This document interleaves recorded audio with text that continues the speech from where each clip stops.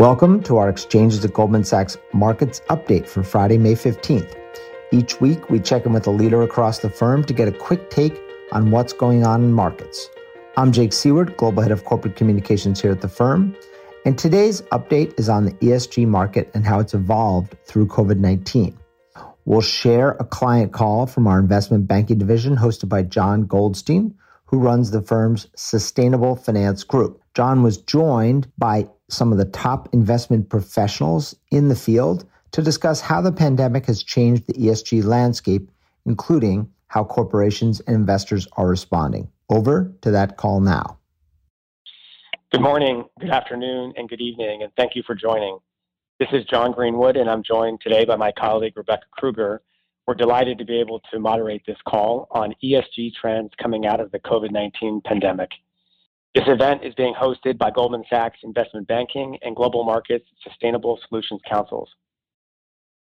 Sustainability has remained at the top of the agenda in our client conversations, both with corporates and investors, even in the midst of the current health crisis. In response, Goldman Sachs is broadening its platform to help our clients navigate the rapidly evolving landscape on climate change, corporate governance, and stakeholder engagement. The COVID-19 pandemic has been a real stress test for sustainability. Coming out of it, we expect to see an acceleration of government policies, investor activism, and growth in sustainable investing. Today, we've assembled a group of leading practitioners to share their insights on sustainability. Our goal is for you to walk away from this morning's call with three things. One, practical advice for corporates on the materiality of ESG factors, with a focus on corporate social responses and disclosure to stakeholders. Two, deeper insights into how leading investors incorporate ESG into their investment decisions and how this is evolving as a result of the crisis. And finally, an outlook for what comes next and to answer some of the questions we have received directly from our clients. Will we go back to business as usual, or will we see a permanent shift in consumer behavior and shareholder priorities? How will capital allocation decisions change, and will commitments to climate transition continue? How are ESG mandated funds performing in this downturn? With that, I'll turn it over to Rebecca to introduce today's speakers. Thanks, John, and thanks to everyone for joining us today. We are really excited about the speakers we have lined up, so let's dive right in. From BlackRock, we have Mark Wiedman, who is a Senior Managing Director, Head of International and of Corporate Strategy, and a member of the Global Executive Committee.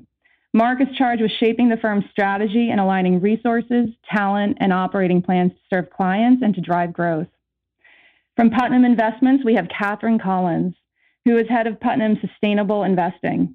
She's responsible for leading Putnam's investment research, strategy implementation, and thought leadership on ESG issues.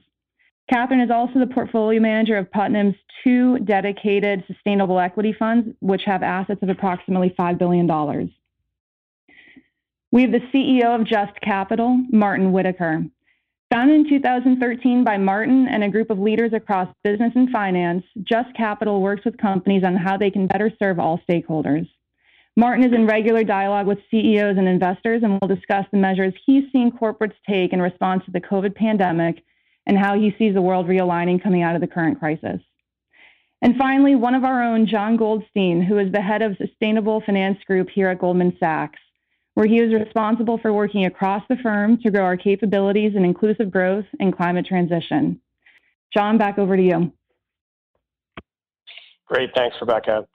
And so, Martin, we'll start with you. And so for those who are less familiar, can you give us a quick background on Just Capital and its mission? Sure thing. Thanks, John. Thanks, Rebecca. And hi, everybody. So Just Capital, we're a 501c3 nonprofit. We were founded about 6 years ago. And the mission of the organization is really to build a more just marketplace in America. We believe that business and markets are very definitely forces for greater good and very important in addressing major societal challenges.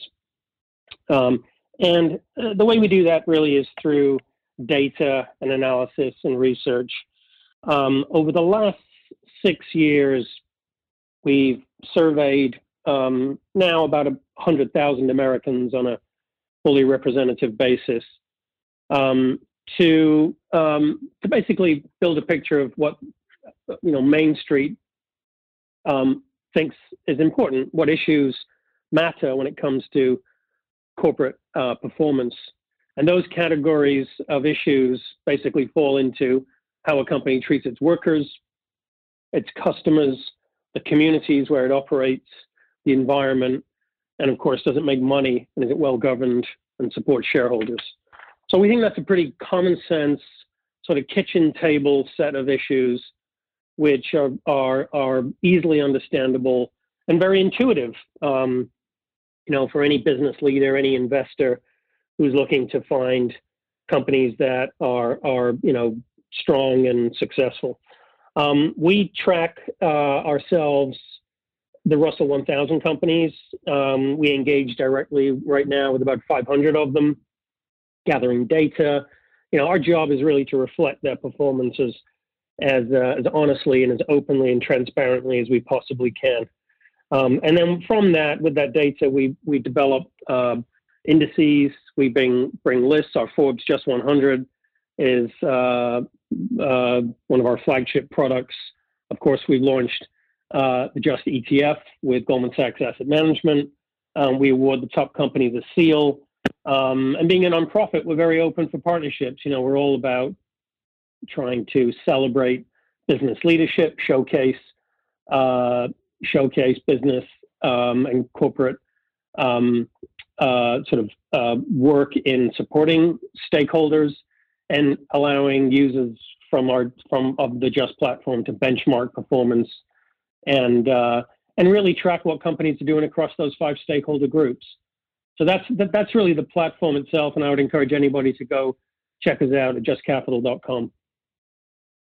Great. Thanks, Martin. I know we've had the opportunity to speak a few times in advance, and specifically with respect to the recent release of your COVID-19 corporate action tracker. So you stated that the current health crisis has become a litmus test for the value of stakeholder capitalism over shareholder primacy. Why has there been so much focus on corporate sustainability practices during a time when most companies are just fighting for survival? Well, I think it's because companies are fighting for survival, because companies are now very much aware of the importance of protecting their workers, supporting the communities where they operate, making sure their suppliers, all the relationships that a company needs in order to be healthy and strong and resilient through this period have come to the fore. So it sort of thrust all of those issues. I'll give you an example. We through our polling knew that health and safety of workers was a really important issue for many Americans. And so we began to track that years ago. And, maybe 2 or 3 years ago, sort of interesting data point. Now, of course, it's a critical data point.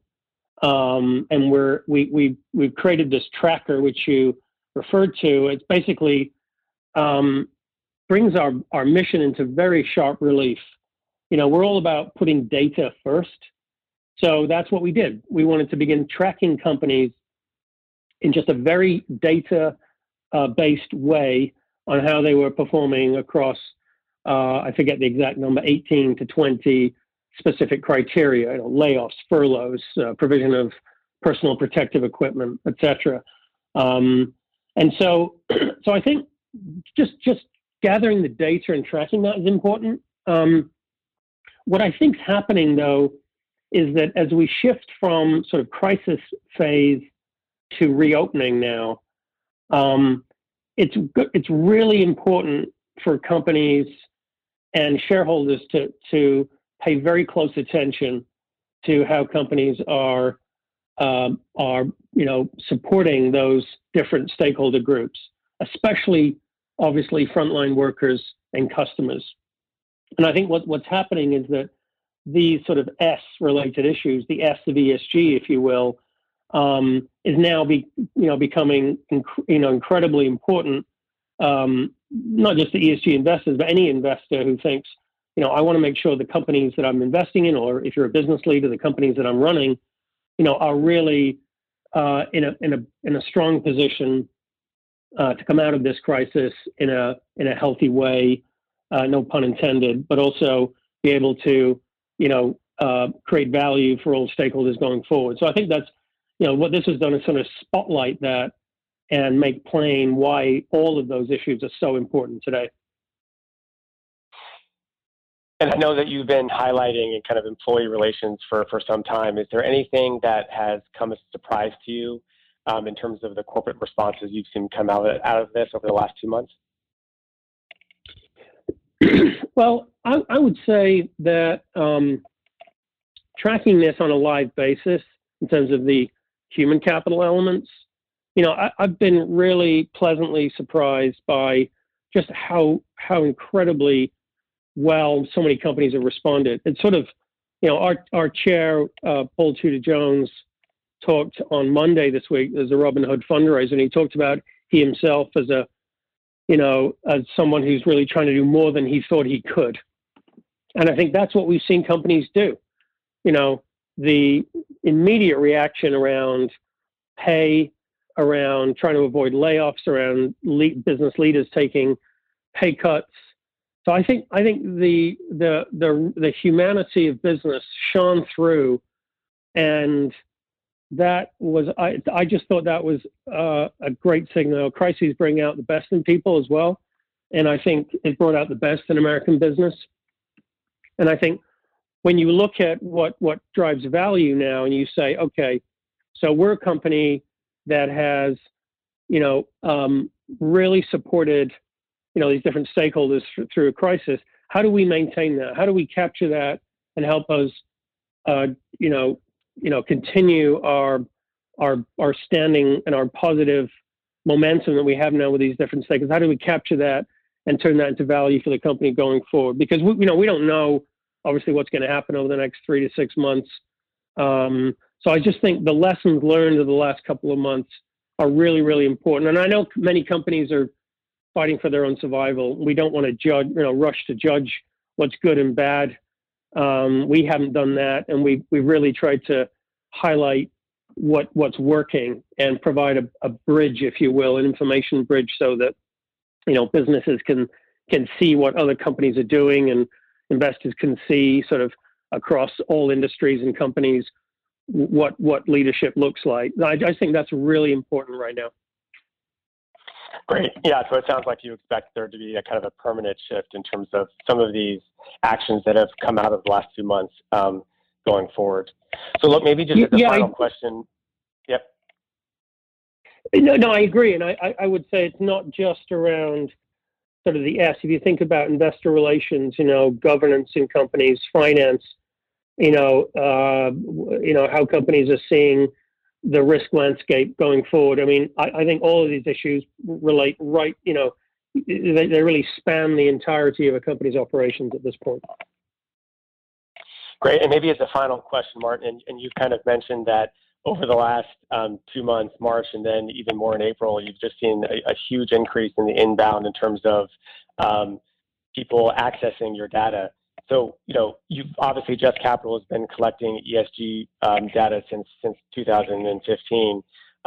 What do you think is kind of most material for investors that are looking at your data? Well, I just think it's showed us the value of real-time, objective, raw data. That to me has been the takeaway. We've partnered with Harvard and with Stanford Graduate School of Business to expand the tracker, include more data points, include more companies, and do more analysis on that. And we're really reacting to the market's interest in just getting that raw data. And I think it sort of speaks, it's a real lesson learned. You asked about how does this change the landscape going forward. I think sort of, the ESG business, so the ESG industry is very confusing. A lot of skepticism about how really meaningful a lot of that work is. I think this crisis is sort of going to cause us to have a good look at that and say, okay, some things here are absolutely very, very important going forward. How you, as I said, how you provide for the safety of your employees, how you think about benefits in the workplace, training, things like that. So I think some things will become, have been shown to be material to a company's future success. So I think as we come out of this, one of the lessons learned for us will be, what the market really needs is good, authentic, structured data on how companies are doing on the things that, really relate to their performance now, and as we go forward into this sort of new normal, whatever that looks like. Great. Thanks, Martin. I think that's a good segue, Rebecca, into getting the investor perspective. Absolutely. So, Mark, let's start with you. BlackRock recently emphasized its vision for making sustainability its new standard for investing. That said, you often hear the argument that an ESG-driven investment strategy comes at the expense of returns. So why is sustainability so important for BlackRock, and where do you see that these other people don't in terms of the connection between sustainability and value? Rebecca, first I want to say thanks to Goldman for having all of us, and I want to thank everybody listening in for joining us and hearing us out here. So I love where you started because fundamentally our clients hire BlackRock to make them money in a risk-aware way. And sustainable investing for us is just about risk, being aware of non-financial risks. So we see our sustainable orientation as just doing our jobs as fiduciaries for our clients. When we look at the investment landscape, we think that we are in the early stages of a fundamental reallocation of capital, especially around climate risk, but more broadly about non-financial risks that investors face. And those risks are investment risks. Climate risk is investment risk, whether it's municipal securities or mortgages with 30-year maturities that will be potentially underwater in 30 years. Those are all real parts of risk. And it's why at BlackRock we've made a fundamental pivot, which is that we embrace this reality that non-financial risks need to be at the center of the investment process for us to be good fiduciaries. And we aspire to be the global leader in sustainable investing on that logic. So this question about people saying you have to pay for the sustainable awareness, it's kind of fact-free. If you actually look at the performance of sustainable strategies, they have done at least as well, if not better, over any time period that we're finding. In the most recent time period, we find that 90% of this being this year, 90% of sustainable strategies have outperformed their conventional counterparts. And even when, and of course, hydrocarbons played a role in that, but even when you dig into the energy sector, for example, and you adjust for the price of oil, what we're finding is that financial performance and sustainability linked to these risk factors are helping to explain that outperformance. So actually, for us, sustainable orientation is a critical element of being a fiduciary for our clients and helping them actually achieve their investment results. And it's actually just being a modern asset manager.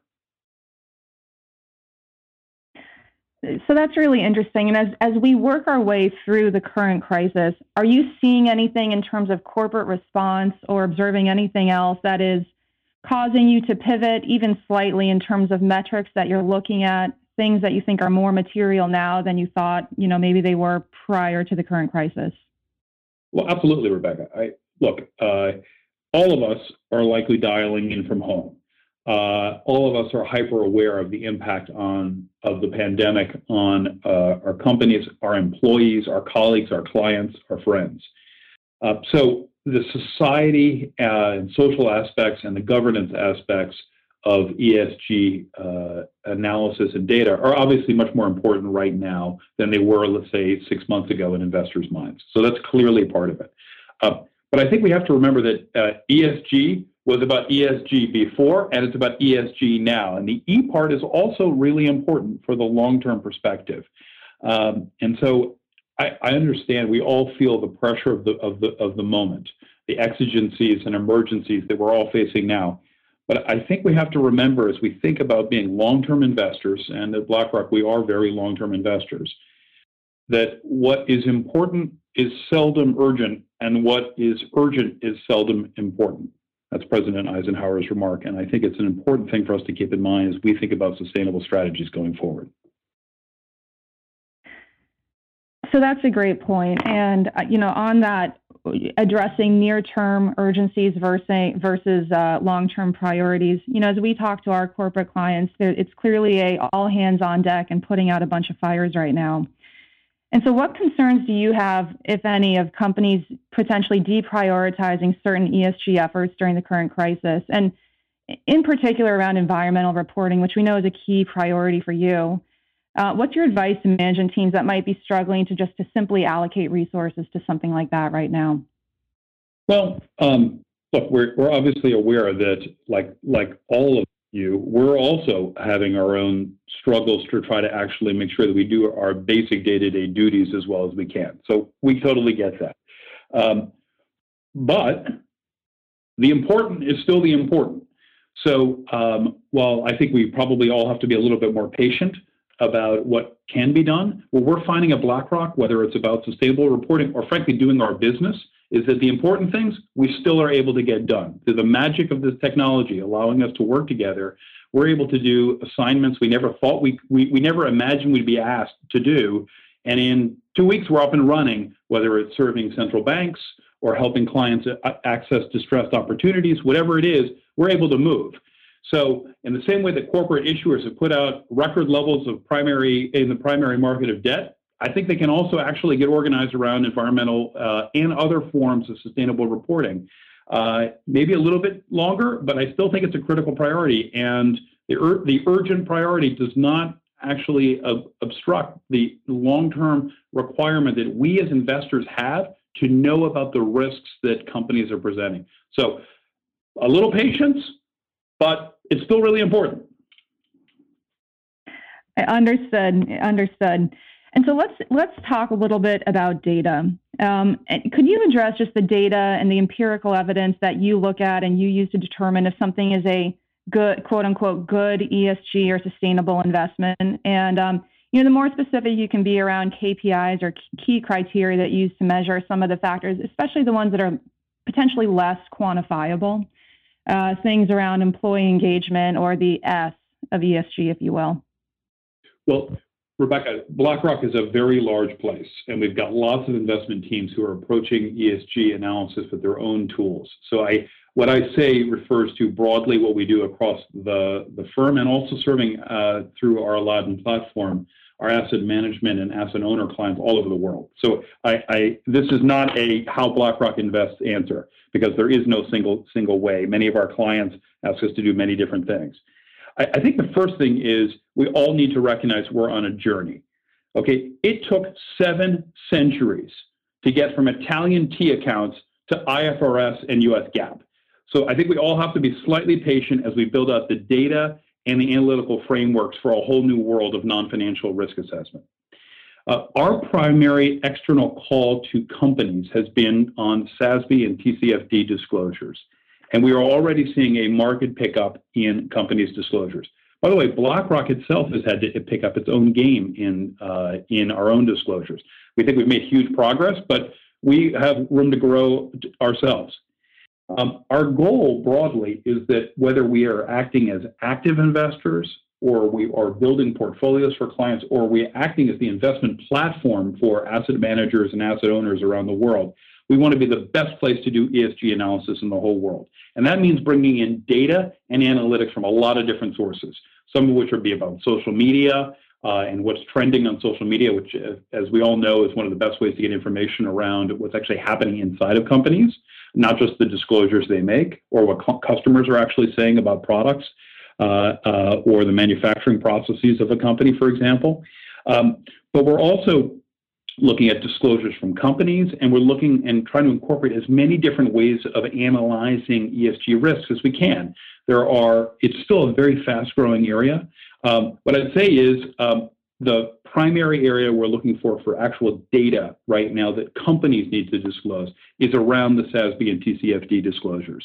And we can use those directly to actually inform better capital allocation choices. And so for companies that are doing a better job on that, tell people, this is a growing and emerging area. I can tell you that BlackRock, for example, we've discovered there's lots of things that we do well we just weren't telling the world about. And the moment you tell the world, suddenly you get re-ranked. And I think that's a priority for everyone. So look at particularly, I think probably the most influential leaders today we'll find, for example, broadly pulling ESG ratings together are the MSCI and Sustainalytics worlds, but lots of other players are coming in. So it's a big, murky area. We understand that. We're on a journey together. But for us, the number one priority right now is better disclosure on SASB and TCFD. And so for management teams who are earlier on in that journey of reporting under either of or both of those frameworks, what advice would you give to them in terms of what else they could do, or best practices in terms of engaging with you and your teams? Well, the first thing is, I sometimes engage with companies and talk to the management, and they clearly haven't read what the disclosures require. So I'd start with that for the very basic. Understand what it, look at some disclosures, just get a sense of what actually other companies are doing. Second, engage with us, talk to our stewardship team early and often. One mistake we often see, not just on sustainable investing, but more broadly on any form of engagement with us, is to come to BlackRock as a steward of our clients' capital at the last minute when you have a proxy problem. Please come to us earlier. The earlier you engage with us on your broad business strategy and on questions around disclosure, we're happy to help you out. Also, on our side, please give us feedback. We need to learn how to do a better job. Stewardship is becoming incredibly important to our clients, and it's obviously important to the companies on this call. So what we'd say is give us feedback. We also have a long way to grow. We have recently assigned a new leader, Sandy Boss, to help lead us globally to the next era of our stewardship. And it's because we think this is a critically important mission for us, but it means we have a lot to grow on too. Got it. So let's pivot to one of the things that you've said recently in a letter to your clients is that BlackRock would be doubling your offerings of sustainable ETFs and index funds over the next couple of years. And so can you talk about the data and the screening criteria that you're going to be using to apply in terms of selecting companies to include there? Sure. So broadly, with this shift toward ESG investing as really in just investing, we have set out a goal of raising $1 trillion of sustainably oriented strategies. Now, I want to be clear here. Sometimes, for most of what we do, we'll be ESG or sustainable aware, which means that we're consciously taking into account risk factors. But when we start to get to sustainably oriented strategies, what we're talking about is where the discount rate, the risk weight being applied to those non-financial risks is higher. And those kinds of strategies, both for us, but also for the industry, are on fire. And we think this is a long-term trend. Just to give you a sense of when I say on fire, we had $9 billion in 2018 in global iShares in sustainable strategies. That was out of about 1.8 trillion.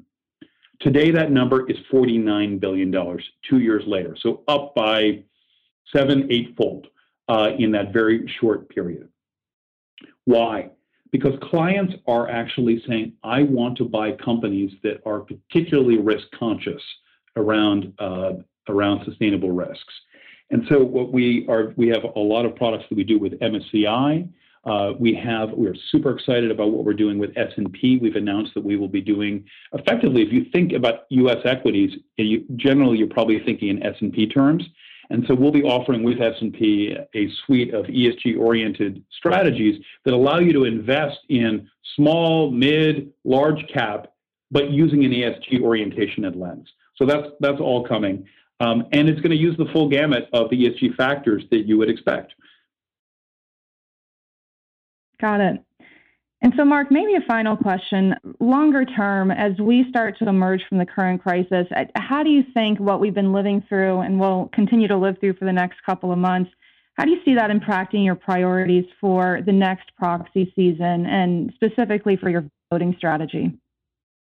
Well, if it's just a couple of months, Rebecca, I super look forward to digging here. Look, what we're looking for in the proxy season is the same set of things that we're always looking for, with probably different emphasis. I think this year we always are looking at board quality, for example. But this year, I think there'll be a special effort on corporate strategy and risk management, and then what is horribly called human capital management, or in other words, how are we treating our people? So those are the three factors that we'll be looking at engaging with teams, especially this year. Got it. Very interesting. And Mark, we really appreciate your time. Thank you. Great honor to be here. Thank you. So, Catherine, maybe over to you. As an active investor, would love to get your thoughts on how you define and approach ESG investing and the link that you see between ESG and value. Yeah, thanks, Rebecca. I think, again, speaking as a fundamentally oriented active manager, the approach we take is really focused on what are the opportunities that are inherent if companies are managing ESG risks well, or even more importantly, if they're finding a way to create value by either through thoughtful management or through creating solutions.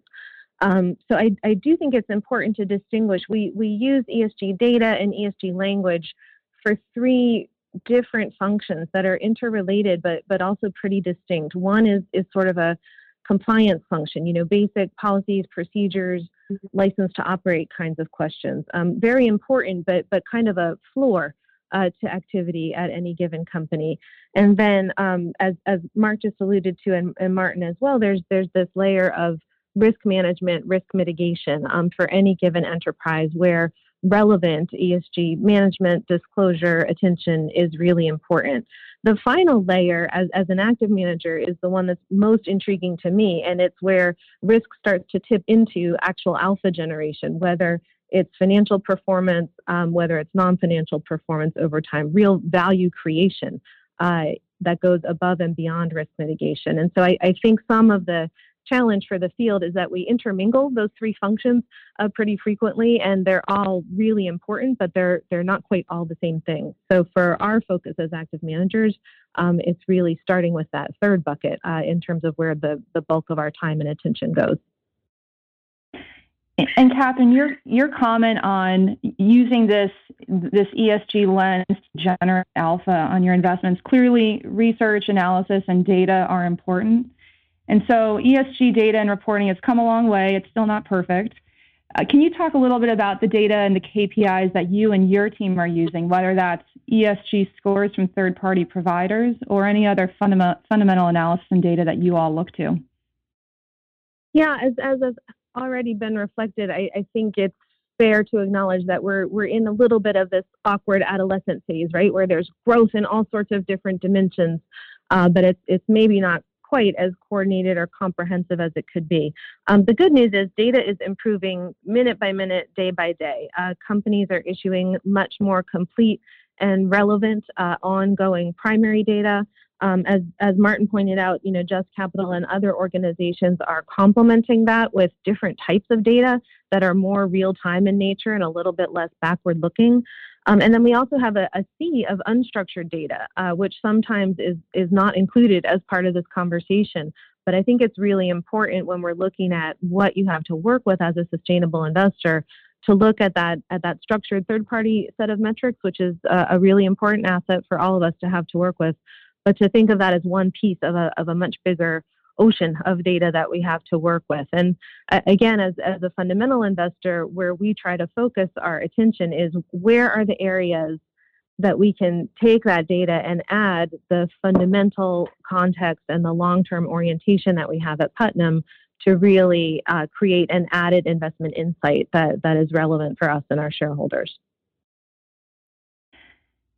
And so one of the interesting things when we step back is various companies and various industries are at different points in the journey of either reporting or shifting their business model to be a bit more sustainable. And so can you talk about how you evaluate that? How do you weigh investing in companies or stocks that have a well-established ESG thesis and which presumably would already be priced in, versus companies whose direction of travel is, towards more of a sustainable story? They're just not quite there yet. Yeah, I think there are a couple layers there to explore. One is that sometimes the gap is truly just a gap of form. So the substance of what a company is doing is actually pretty terrific, but as Mark just alluded to, a lot of companies haven't quite told their whole story yet. And so pretty often by just doing, again, thoughtful primary fundamental research, we can close that gap in terms of understanding what's really happening at a company versus what they are formally reporting through different frameworks. So that's one piece of analysis that's really fruitful. The other element that's important, and it's already been alluded to in this conversation, is thinking about materiality. All ESG disclosure is not created equal. It's not all equally relevant. And so looking at frameworks like the SASB framework that tries to give us a starting point for thinking about, what are the questions that are important if you're looking at a software company, and they should be different from the questions that you're looking at if you're examining a steel company or a chemicals company. So having that tailored approach to materiality and really integrating that in with our core fundamental process has been a key.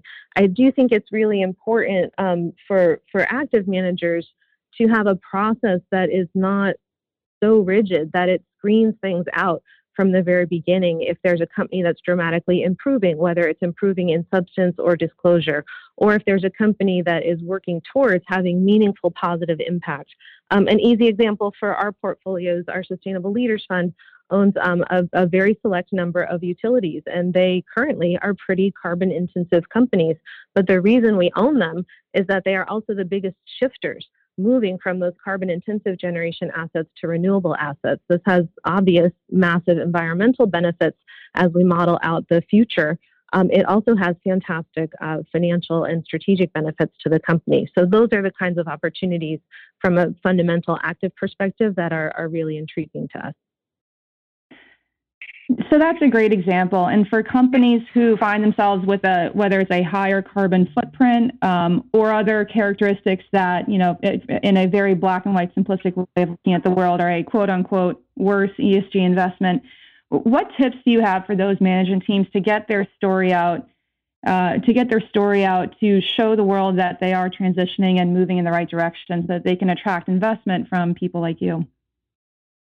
Yeah, we spend a lot of time talking with management teams who are looking for guidance on this front. And the number one thing I want to convey to all management teams is you do have a choice here.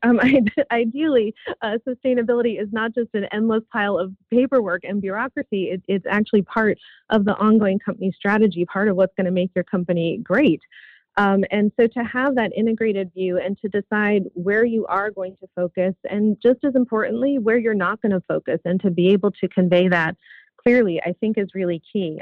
For all of us, including asset managers, the paperwork of ESG could bury us all, and it could easily start to dwarf the whole substance and the purpose behind focusing in this area in the first place. And so I would encourage any company to just start with that internal strategic alignment. Choose your own clear priorities. Be informed for sure by all of the inbound questions that you're getting, but choose your own priorities, your own decisions, your own metrics, and then be clear and transparent in telling your own story. That's helpful. And so maybe drilling down a little bit into metrics and KPIs specifically, and similar question that we asked Mark earlier. For areas that you think drive value but are potentially less easily quantifiable, and I think anything on the S category certainly qualifies here, how do you go about quantifying that and incorporating that into your analysis? Yeah, as Martin alluded to, the S arena is one that is kind of wide open for more complete information, and there are lots of ways to kind of fill in that white space. There are definitely some opportunities to have more quantitative metrics on this front, but just to give you an example of where we are right now, if you're interested in diversity and inclusion on a team with the premise that diversity, and especially diversity of thought, actually helps companies to be more adaptable, better at problem solving, more able to deal with circumstances like the ones we're seeing right now, kind of unforeseen and really challenging ones. that's a great investment premise. There's lots of work to back that up from both a qualitative and quantitative perspective as being a worthwhile premise to pursue. And then you look at the structured data and what's available, and what can I tell you about diversity? I can tell you the number of women on a board and women on a leadership team. Like, okay, that's a good start. I care about both those things, but that's such a small fragment of the question that we're really trying to investigate. So again, supplementing that with all sorts of other data is really key. And maybe most importantly, although this is qualitative, I really do want to emphasize it's not just the what of these metrics, it's the how. So in this current environment, for example, as has already been noted, we're all very focused on S issues of various sorts, and lots of companies are having to make truly painful and difficult decisions. There seems to be a premise sometimes, I think, that if you're interested in sustainability, you sort of wish away all the difficult business decisions that exist in the world. And it's kind of the opposite.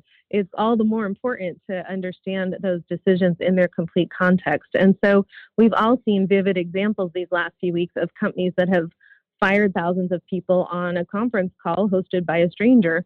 And we've also seen examples of companies going way above and beyond to help their employees bridge to other opportunities that are going to be, fruitful career paths for them elsewhere. On paper, if I look at my earnings model, those two things might look exactly equivalent. It's the same number of people, it's the same basis points coming out of operating costs over the next 6 months. But if I extend that time horizon just a tiny bit to a year or 2 years or 3 years, the implications of how that action was taken are really important, and they tend to dwarf actually the initial action itself. So combining the qualitative and quantitative is something we spend a lot of time on. Thanks for that. And, maybe pivoting just a minute in terms of, how management teams are thinking about their own capital allocation strategies. And, we've heard concern from various management teams around, well, if I allocate my capital towards a quote-unquote ESG-friendly strategy, I may be increasing my cost structure in the near term or somehow making myself less competitive versus my peers. And then it gets into a discussion around fiduciary duty. And are they maximizing profits? And so can you talk about how you think about that tension? Clearly, time horizon, short-term versus long-term is a piece of this. But would love to get your thoughts on that specific challenge that management teams sometimes face. Yeah, this has been a really important discussion. It's perpetually an important discussion, but it's even sharper right now with the difficult conditions that we're facing. What's been really interesting to work through with the companies that we're invested in and involved in researching is using this set of circumstances as a terrible and unwelcome, but really important test of the initial strategy. And this is true on a portfolio level as well. Here was our initial plan. What is it that needs to be adjusted in that plan? And what I find is every once in a while, your premise is a true one. There were things that are expenses that actually in the current environment look more like costs than investments. And those maybe move into the optional category as opposed to the required category. One test for how thoughtful a sustainability strategy is how much of the total activity is in that optional sort of luxury bucket and how much is really deeply tied to the core ongoing strategy of value creation in a company. It's not like that first bucket is going to be zero in any circumstance, but what we're really looking for is companies where their investments in sustainability are exactly the investments that are making the company stronger over time. That's not automatically the case. It's not always the case. But when it is the case, it usually indicates a really interesting opportunity for our specific portfolios. And so that's what we're listening for and kind of working through as we look at how companies are adapting to these current strategies, current circumstances. Got it. And so maybe one final question. There's a lot of management teams on the phone today. And so what would you offer up in terms of advice, best practices that you haven't already hit on in terms of engagement and disclosure? Sure. So I think we've touched on a couple of key elements. The idea that you have the choice to be proactive, to look at this whole series of questions as a strategic set of questions and not sort of administrative or bureaucratic questions. So that proactive value creation kind of mindset is something that I think is kind of liberating and really opens this up to be a more strategic exercise instead of just a business chore. The other element is I think you do have a chance to really think about that time horizon element that you mentioned a couple of times, Rebecca, this short-term, long-term. There are a lot of things in the sustainability world that are sort of clever. You know, they're marginally positive. They look really good. They might lead to a great press release or, you know, sunny coverage somewhere. But those really pale in comparison to some of the things that are a few layers deeper, where you need to make an investment over multiple years in many cases, not just at the surface level, but in the deep levels of, you know, process and decision making, the stuff that is hard to see from outside any organization. But those are the investments that tend to really pay off over the long term. And instead of just being clever, they're wise. You know, they really are creating deep value. And so I know that that's a challenge to think that way. It's a challenge to communicate it for sure. But if we're all really focused on long-term, you know, risk mitigation and alpha generation, again, both financially and in terms of positive impact on the world, it's those deeper layers that are going to come to the fore. And there's really no better time than the middle of a crisis that's causing us to question a lot of foundational premises to revisit the key sustainability questions for any organization as well.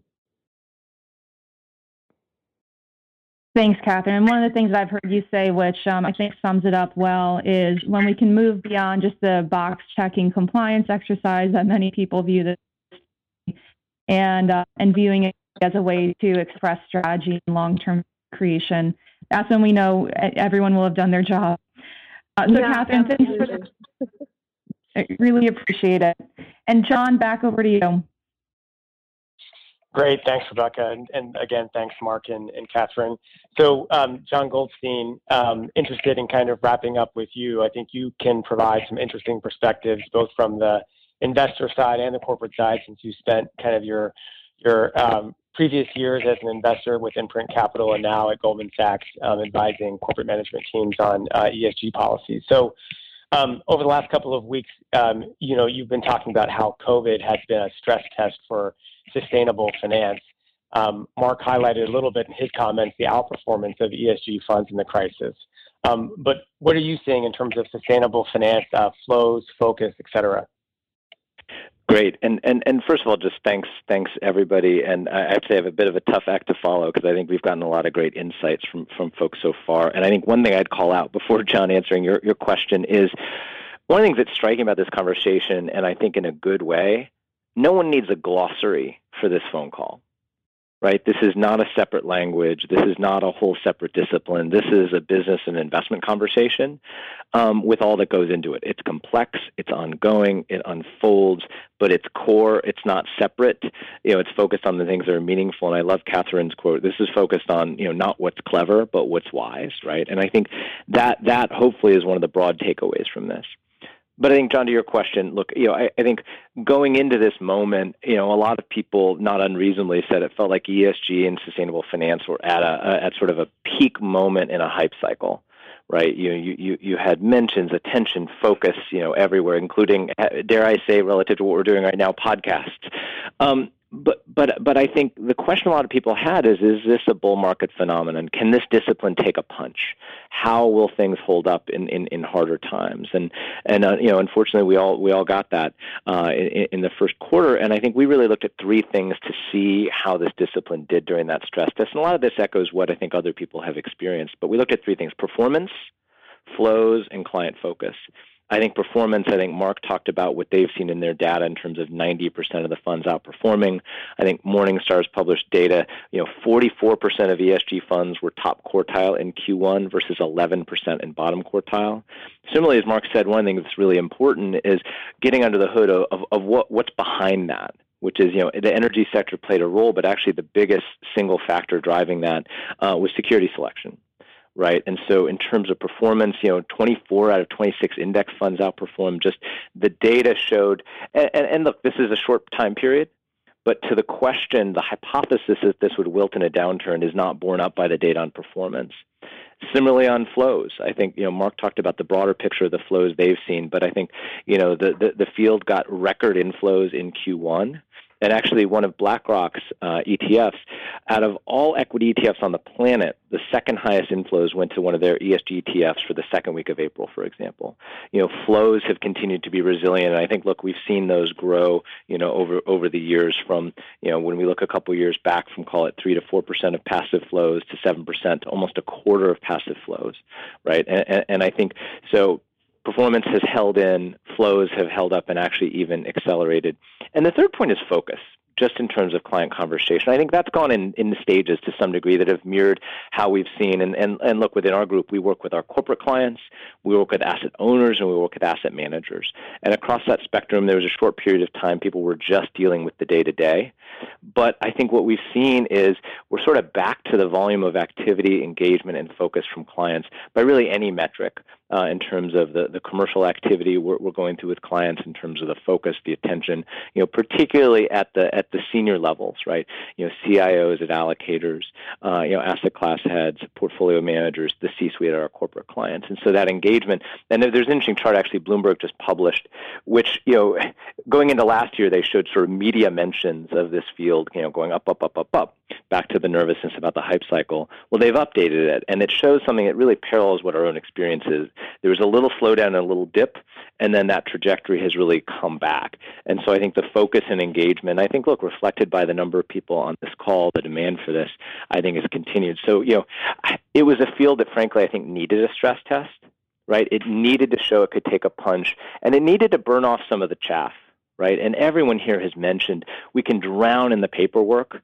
And there is this important process of separating out what, boxes to tick versus strategies to have, right? Reports we're told to write versus telling the story we really want to tell. And I think this in some ways is a useful way to burn off some of the chaff because, on the one hand, we're clear on why this matters, and we have less time for stuff that doesn't.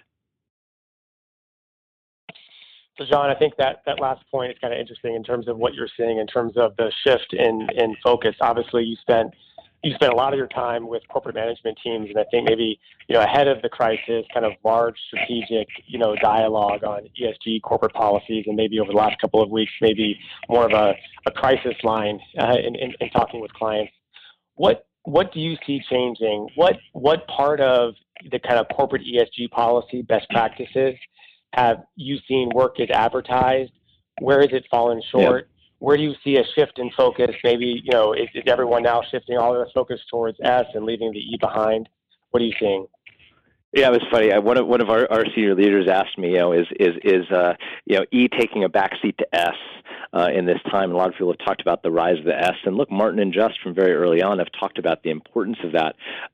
Although what I said is it's not that E is taking a backseat to S. I think S kind of climbed up into the front seat to sit side by side, right? I think what's happened is people are getting out of silos, they're getting out of jargon, and they're getting to these business conversations. And when you have those business conversations, it's not really about the E or the S or the G. It's about those financial levers, and I think Catherine walked through that well. I mean, we talk about it in a really similar way. It's not about which acronym. Is this about risk? Is it about growth? Or is it about efficiency and resilience? Having that thesis of why does this matter? Why is this core to how I build and manage a large portfolio as an asset owner, how I'm managing a fund as an asset manager, or how I'm managing my business as a corporate? And so in some ways, back to burning off the fluff, right? It kind of really focuses on what is core to my business. And at the end of the day, it looks a little different in different sectors, different industries, but these broad thrusts, and I think the way we talk about it are kind of climate transition and inclusive growth as these broad secular themes that are shaping and having those economic impacts from risk to growth to efficiency. I think that's, I think really seeing that side of it.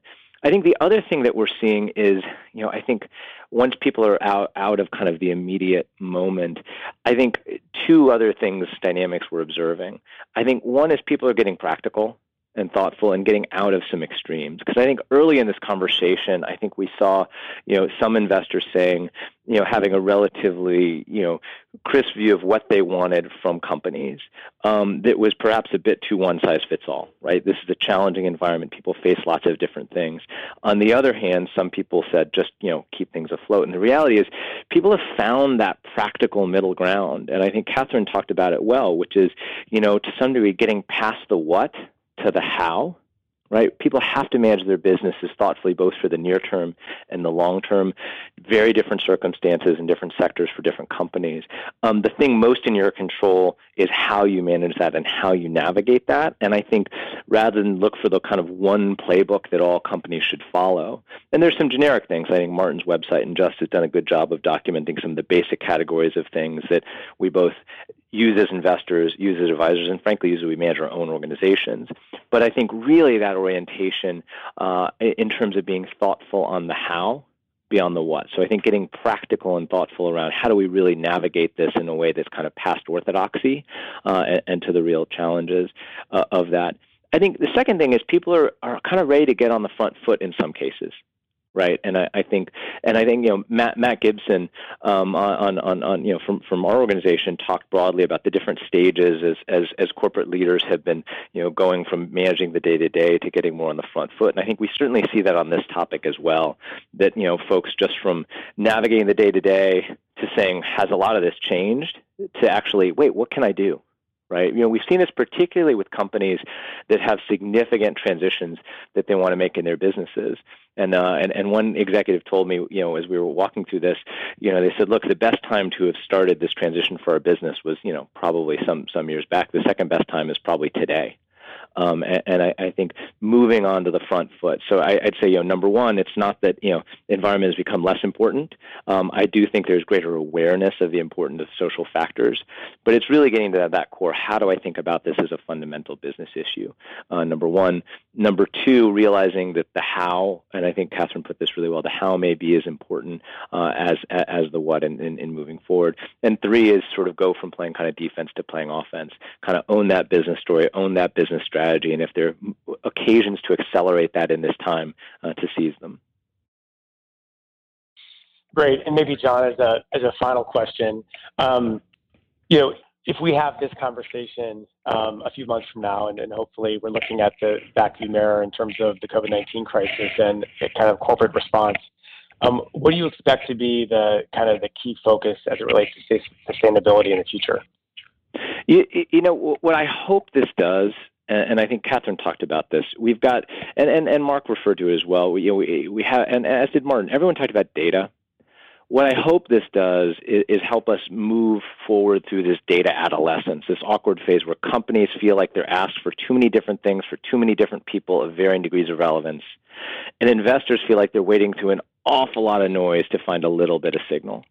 Right, and at the end of the day, all market participants are going to be better off if we have kind of better data on fewer things that matter more. And Mark talked about SASB as a good framework for that, and others. And so, how do we get past this data adolescence? And can we use this moment where, on the one hand, the stress test has reaffirmed the importance of this, on the other hand, people don't have time to waste. Right? Can that constructively be channeled to where we focus on arming everybody with better data on material things?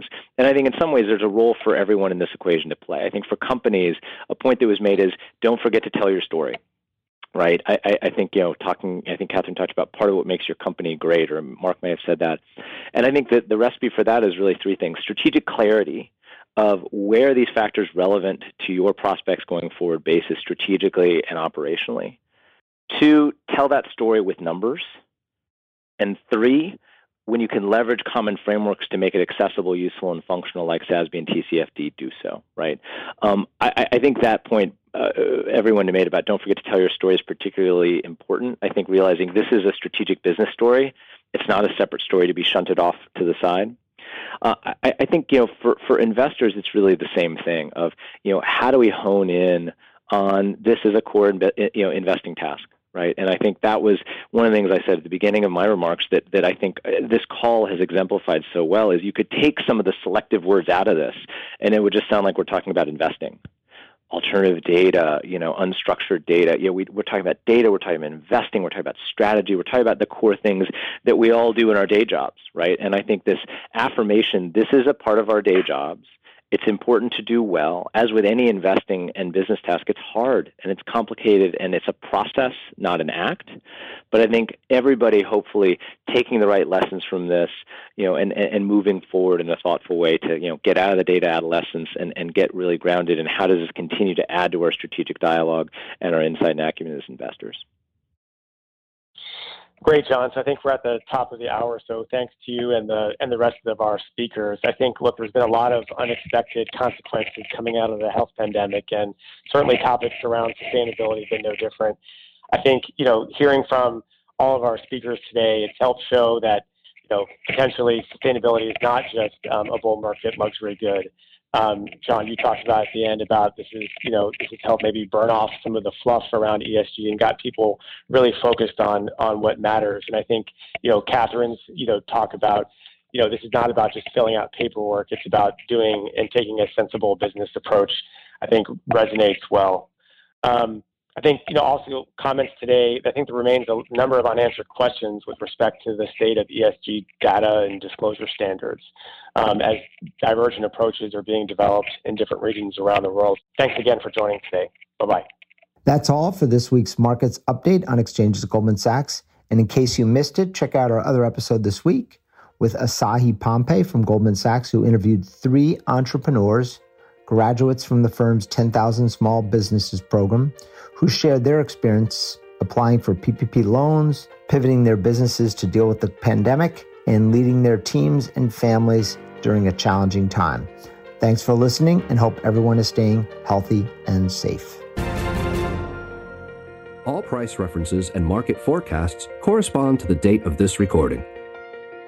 This podcast should not be copied, distributed, published, or reproduced in whole or in part. The information contained in this podcast does not constitute research or a recommendation from any Goldman Sachs entity to the listener. Neither Goldman Sachs nor any of its affiliates makes any representation or warranty as to the accuracy or completeness of the statements or any information contained in this podcast, and any liability therefore, including in respect of direct, indirect, or consequential loss or damage, is expressly disclaimed. The views expressed in this podcast are not necessarily those of Goldman Sachs, and Goldman Sachs is not providing any financial, economic, legal, accounting, or tax advice or recommendations in this podcast. In addition, the receipt of this podcast by any listener is not to be taken as constituting the giving of investment advice by Goldman Sachs to that listener, nor to constitute such person a client of any Goldman Sachs entity.